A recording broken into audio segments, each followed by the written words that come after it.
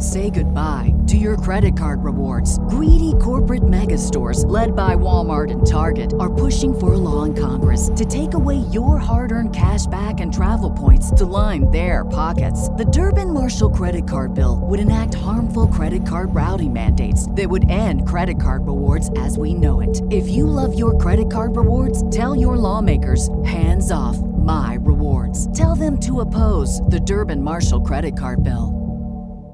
The future is a hefty responsibility and not one that we take lightly, but then taking things lightly has never been what Hefty is about. That's why we've created the Hefty Renew program that turns hard-to-recycle plastics into valuable resources like park benches and building materials. To participate, simply fill up an orange Hefty Renew bag with accepted items, tie it up, and drop it in with your regular recycling. That's it. It's that easy. It's time to rethink recycling with Renew. Particular valued resources may vary by geography. More info available at heftyrenew.com. So the next big song you do, maybe I'm out of school here on this, because let's skip over your next album for a second. And you get to the Pink, Get the Party Started. You really produce this thing. You start playing with equipment and really take your production talents to another level with this song. And one thing you do in all your songs is you get across emotions amazingly. But typically your emotions are about heartbreak and trauma and pain and struggle and the underdog overcoming. This song is not that. This is the opposite of that, which really shows your versatility as a songwriter, if you ask me. It's just, let's talk about this song. So Get the Party Started, I moved from San Francisco and came to Los Angeles. And I'm an analog girl. I mean, you can see, these are all Pultecs and Fairchilds, and I have my API over here. I'll always have that. I have a bunch of outboard gear underneath me right now. And but when I moved here, I was like, I got to get hip, man. I got to figure out what all that shit is on the radio because I couldn't stand the sound of it. So I went to a friend of mine that was all in the now. And I said, what's the shit that people are using right now? And he's like, it's like Triton keyboard, MPCs, samples from Roland, expansion card and, blah, blah, blah. I'm like, all right. So I went and bought all that. And D88. And I'm like, okay. So I went and bought all that. I put it all together. It took me like all day to put it together. I didn't know this stuff. I'm analog. Analog is plug and play, dial in stuff, amped. But this is all like, you can't just use the presets. You got to fuck around with shit. Drums can't just be a kick and a snare. It's got to be like 3 kicks. It's got to be 3 snares and different sounding hi-hats to balance each other, congas, whatever.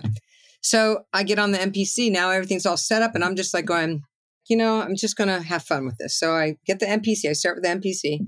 And mind you, I'm doing this all live. So the MPC, I didn't understand it quite yet. So I just played the beat like for 3.5 minutes, so I'm just like, And so I'm doing that. And then I go back and I add boom, boom, boom, boom, boom, boom, boom, boom, right? So then I'm like, okay, I need some percussion. So I get shakers and I'm just like, and congas. I start putting that in there. So here's my beat. Then I'm like, okay, bass. I kept scrolling around to find a bass, but I couldn't. So I just picked up my bass and I just did that line. Boom, boom, boom, boom, boom. Da, da, da, da, da, da. So I'm like, okay, I play all that for 3.5 minutes, because I don't have Pro Tools. I'm just in a Tascam. And then I get on the Triton. I'm like going crazy. Like every single sound that I found, I stopped. And I'm like, okay, I'm going to do this. And then one was like a weird clav. And then there was like some crazy horns from the Roland, thing. Then I was like, okay, I need guitar. And I got the wah-wah and just played wah. And then I'm like, okay, this sounds really great. There's so much going on, but it was working. I was like, oh, this is so much fun, upbeat. And I had a Bullet microphone, and Bullet microphone for you guys, so is a harmonica microphone. So Green Bullet. Yeah. So I'm like, what am I going to say? And I was just like, I'm going to think of every cliche possible. I'm coming up, so you better get this powder stuff. And then the words just showed up, and then I did go back after I laid a vocal down, and then I started writing down what I was saying because I was just saying so much craziness. And then I made it make sense. And then I just laid down the vocal and I was laughing because I knew it was a hit. I was just like, this is so awesome because I didn't think at all. To me, I was just playing and having fun. I wasn't trying to write a song. I was just trying to understand what this equipment did. And then literally a week later, get a phone call from this girl, Pink, and saying, I love you, blah, blah, blah. I want you to sing on my record or write a song with me.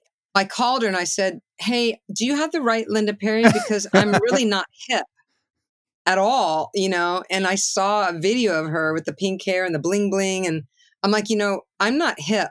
You might have the wrong Linda Perry. And she's like, started laughing. She's like, are you the Linda Perry that was in Four Non-Blondes? I'm like, yeah. The one that wrote Dear Mr. President? Yeah. The one that wrote What's Up? I'm like, yeah. She's like, I have the right Linda Perry. And I'm like, okay, weird. And so I went and met her and we just got along so well. And then I left her with Get the Party Started. I said, hey, I just wrote this song. I don't know if you're interested, but here. And I gave her an MP3 of it. And then she called me probably 3 or 4 days later. And L.A. Reid said, it looks like we have our first single.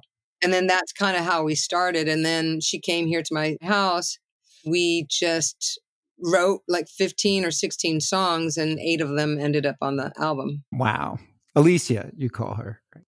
Alicia. Most of us and my listeners know her as Pink.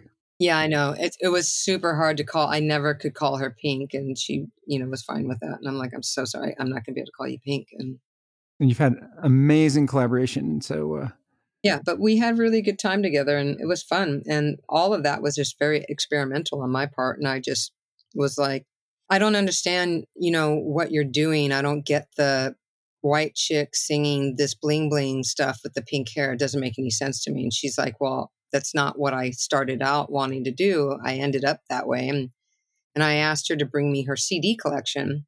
I'm like, I'm just curious. So she brought me her CD collection the next day. And it was Aerosmith, Aretha Franklin, Janis Joplin, Billy Joel, Patti Smith, the Beach Boys, the Beatles, Stevie Wonder. It was all this very cool music. And I said, how the fuck are you singing about bling bling and ching ching and most girls? Yeah, I don't get it. Your taste is very soulful. So I operated from that. So everything that we wrote, again, was me making her ad lib, just find out who she is and what she wants to do. And it was really fun doing that record because it was so not my style at all. Like some of the things that were going on was just like me kind of experimenting too. So I think that's what made it a really good collaboration. And I think, hey, man, that's what makes you a great songwriter is like, you have to get out of your own shit all the time. You have to, a great collaborator, a great songwriter isn't just simply writing songs for yourself. You're trying to put yourself out there to be open to what is going on in the world. Where do I see, what do I want to do? What's my vision? How do I want to convey my messages? And again, you can be like a Dr. Luke or, those guys that just poop out the same format over and over, the same tempo, the same staticky noise, over and over and over. And those guys are killing it. And that's great. I'm really happy for people that can create like that. I just don't know how to just release things that have no purpose. Was that your first time writing a song for someone else's voice, for someone else's instrument? I didn't write the song. No. You wrote that for yourself? Or I didn't write it for myself. I just wrote it. And I didn't think about it. That's what I'm saying. You can't edit yourself. What will happen is we can be in the middle of a song and be like, every night I'm waiting up and I thought you up. I'm going to change it. Falling through the cracks one day, but I don't know what to do. No, I think I like the other version. Every night I'm waiting. And then we just go back and forth doubting what we're doing. So that's the editor. And that editor fucks everything up. And then you'll go, what is this for? This sounds like more of a dude song.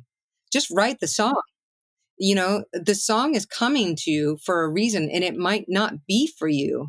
So I think that's where we have to really step outside of ourselves because not everything we write is for us.